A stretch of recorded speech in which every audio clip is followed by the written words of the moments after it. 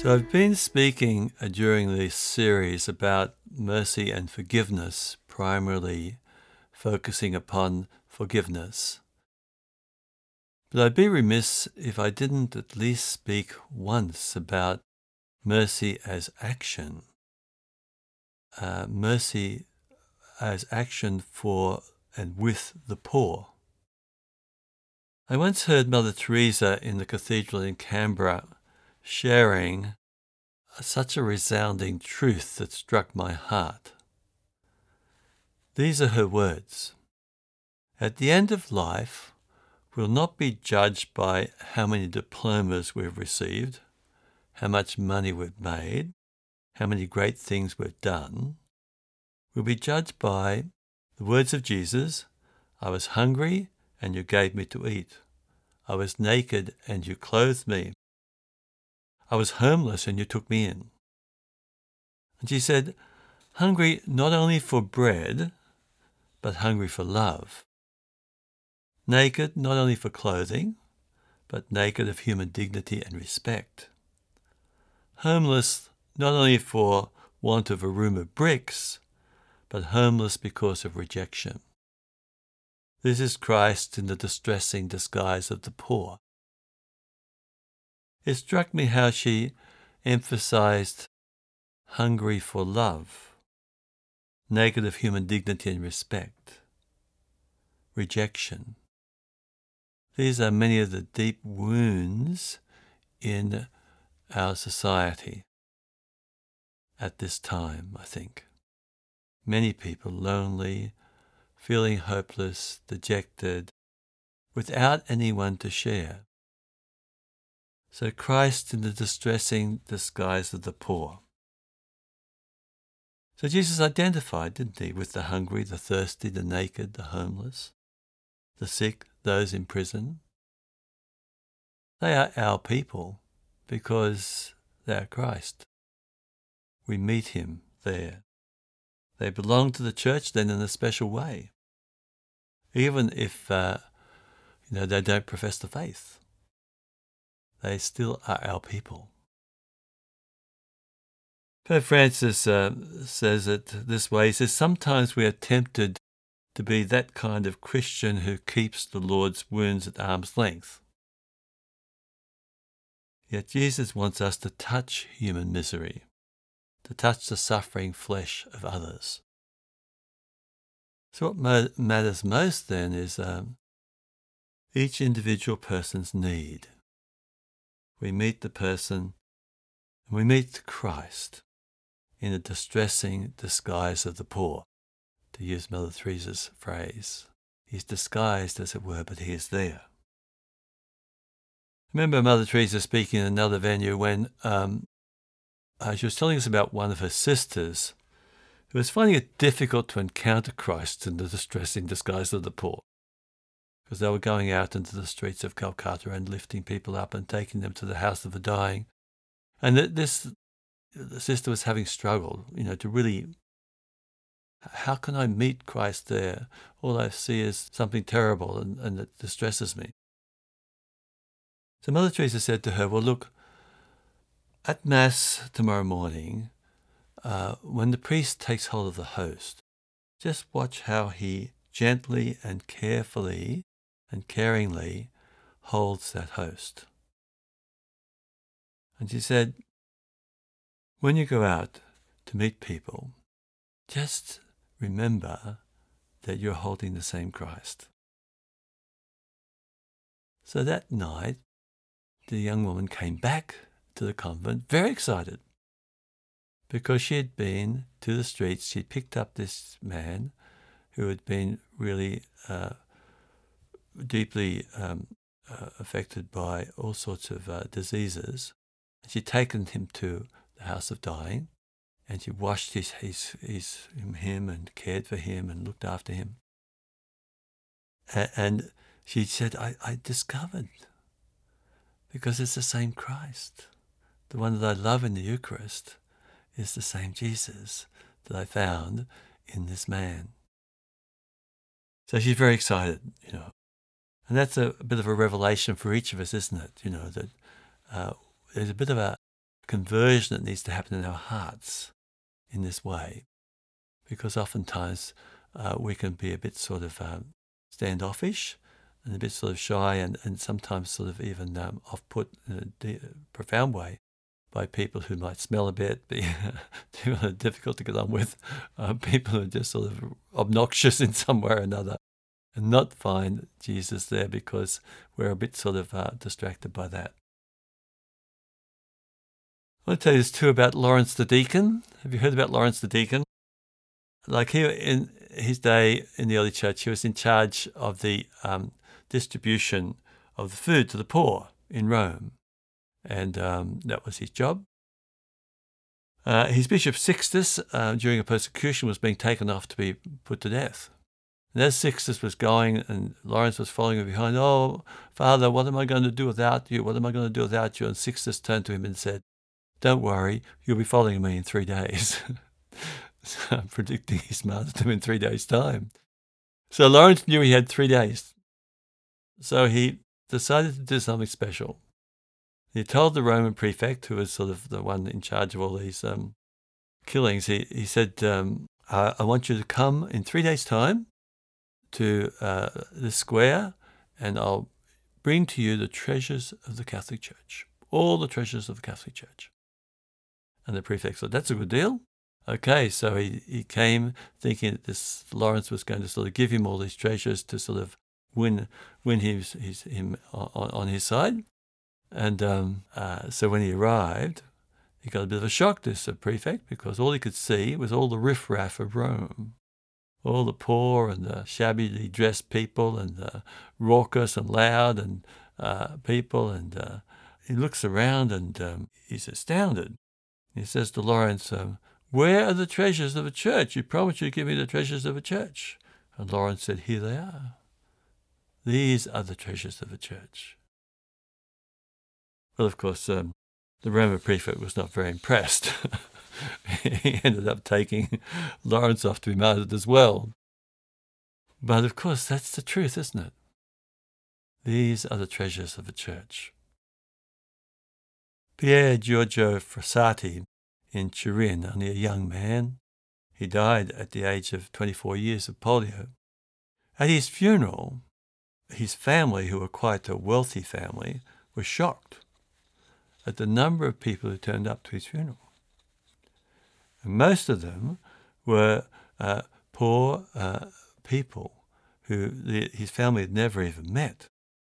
And there were great emotional scenes at the funeral.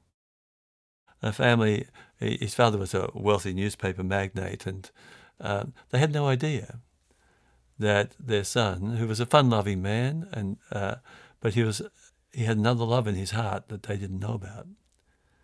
He'd go out quietly at night and use some of his father's money, mind you, to give to the poor and look after the poor, working with St. Vincent de Paul primarily, visiting the homes of Turin's poor, bringing food, clothing, money, helping to find accommodation, making sure they got health care, that sort of thing.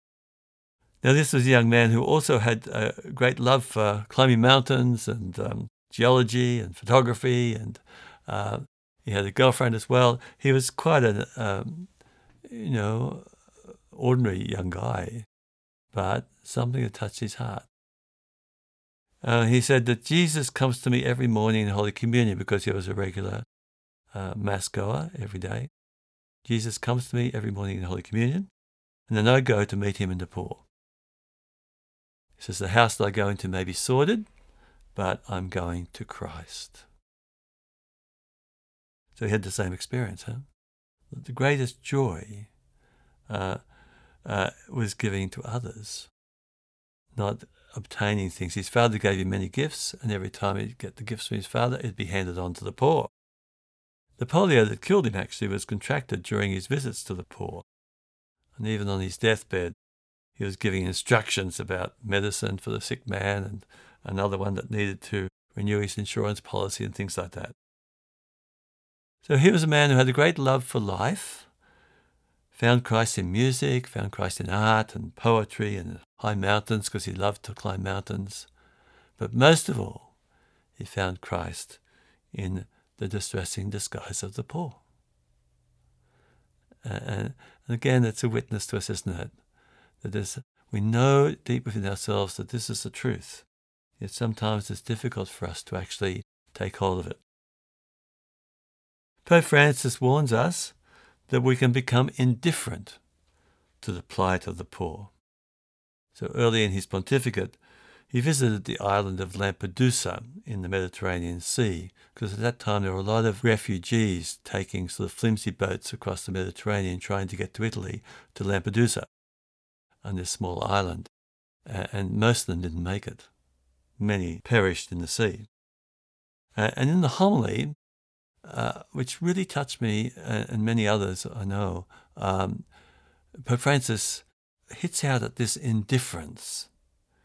He says, has anyone grieved for the death of our brothers and sisters, those that perished in the sea? Has anyone grieved for young mothers carrying their babies who perished? For these men who were looking for a way to support their families and were desperate, taking such desperate measures? You see, he was challenging the culture of comfort, which breeds indifference. Oh, it doesn't affect me. It doesn't concern me. It's none of my business. We've all got that in us, haven't we? He says we are a society which has forgotten how to weep,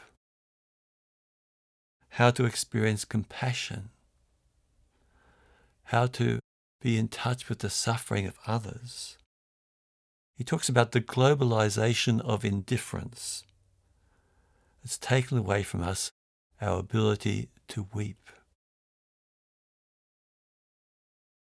Yes, I guess we think of the Jesus' story of the rich man, young man who clothed in purple and eating sumptuously every day, and the poor man Lazarus is at his doorstep, really, at his gate, and the man walked past him every day, probably, but didn't even notice him. He was indifferent to his plight. And this poor man Lazarus would have loved to have even just the scraps from the master's table. The dogs would come and lick his sores. But it was indifference that was in the heart of this man, rich man. And of course, at the end, he was perished in hell because he had not met with love. It's a wake-up call, isn't it? The satisfactions that we get all the time in our overly provided society, it dulls the mind and it hardens the heart. We don't want to share what we have, huh? I was shocked a little bit myself, and we need these salutary shocks, don't we? I had the opportunity of being in Uganda at one time, a couple of years ago, and we went out to a refugee camp.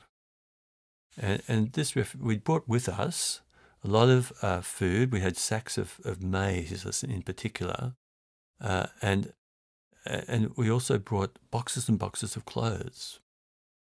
And we thought we were doing really well. When we arrived there were so many people. They were all lining up, and they got the women who had small children or the women who were pregnant to come first, and then the frail and elderly to come. But there just wasn't enough food, and there wasn't enough clothing either. And in the middle of it all, I started to weep.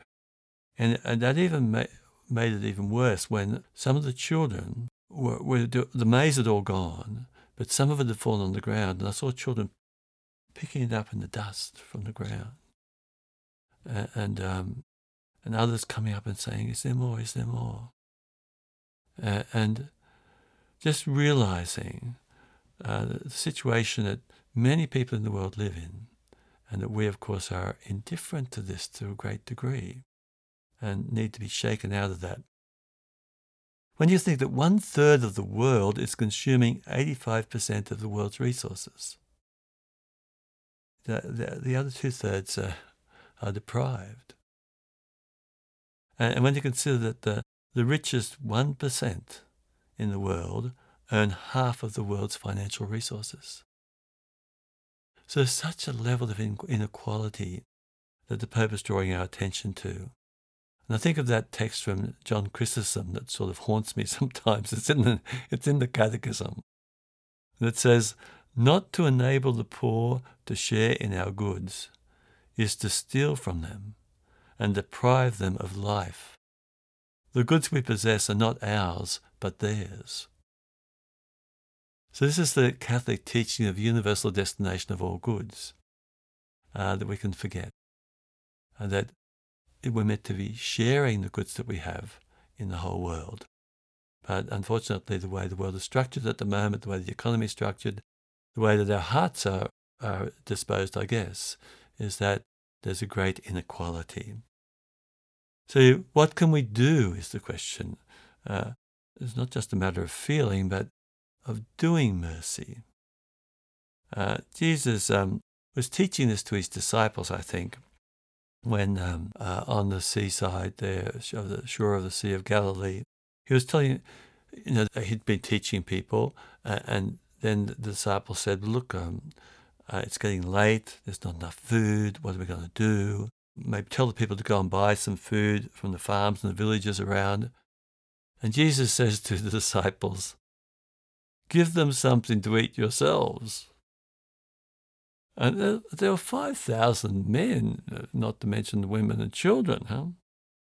And Jesus said, "How much do you have?"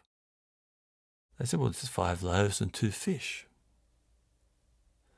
And he said, "Bring them to me." So they brought what they had. And then he told the disciples to start feeding the people. And as they were feeding the people, more and more just kept coming. The miracle happened at the hands of the disciples. So Jesus was teaching them something. Always be ready to give bread to the hungry. Come to Jesus with what little they have and then do what he commands. So maybe there's something in that for all of us that we can really listen to in a new way. That yes, there is a way in which all can be fed. There is a way that all can be cared for. There's a way that the poor can be met and be loved. The problem is in the human heart. Your heart and my heart has to expand more. Oscar Romero, one of the great men who really cared for the poor, Archbishop of El Salvador, when he wanted to explain what the option for the poor meant, he says, think of a building on fire and watching it burn. And then you're watching this fire burning and someone says, your mother and your sister are inside the building. Would you go to rescue them, you see? What would you do? You'd do anything to rescue them, So he say, don't look at poverty from the outside, but experience it as your people in distress, your people who are precious, who are being burnt up. You'll do anything to alleviate their distress, It's been good for my heart to visit our mission in Manila, in the Philippines, where there's a squatter settlement called Payatas. Until recently, many of the people lived off what they picked up from the rubbish dump. And it's still one of the poorest squatter settlements in the world, really, where people are living often in very squalid and overcramped conditions, limited access to water and food. So it's good for me to walk through the narrow alleyways of the slum. It's good for the soul. To meet an elderly man sitting on a box outside his shanty asking for prayer. And glad to receive the food we've brought too, of course. But it's an encounter with Jesus, This man may not be regular at Mass, but he's one of our people. He belongs especially to the Lord, and hence to us. It's not that I have all that much to give him, although I do share with him the rice and some foodstuffs, but it's rather that he ministers to me. With his crooked smile and his shining eyes, his shabby attire and his twisted leg. And my spirit soars because I have met Jesus this day. in the distressing disguise of the poor. So as we end this series, I want to thank you for being part of it. And maybe let's pray for one another. Let's pray that our heart will really be softened and opened up in mercy. Yes, mercy to forgive others, to forgive our enemies, to forgive those who have hurt us. And mercy that will lead us into action at times too, where we'll be able to see and feel and experience Christ hungry, Christ thirsty, Christ in prison, Christ in need, Christ needing shelter, Christ calling upon us to meet him in the distressing disguise of the poor. Bless his name.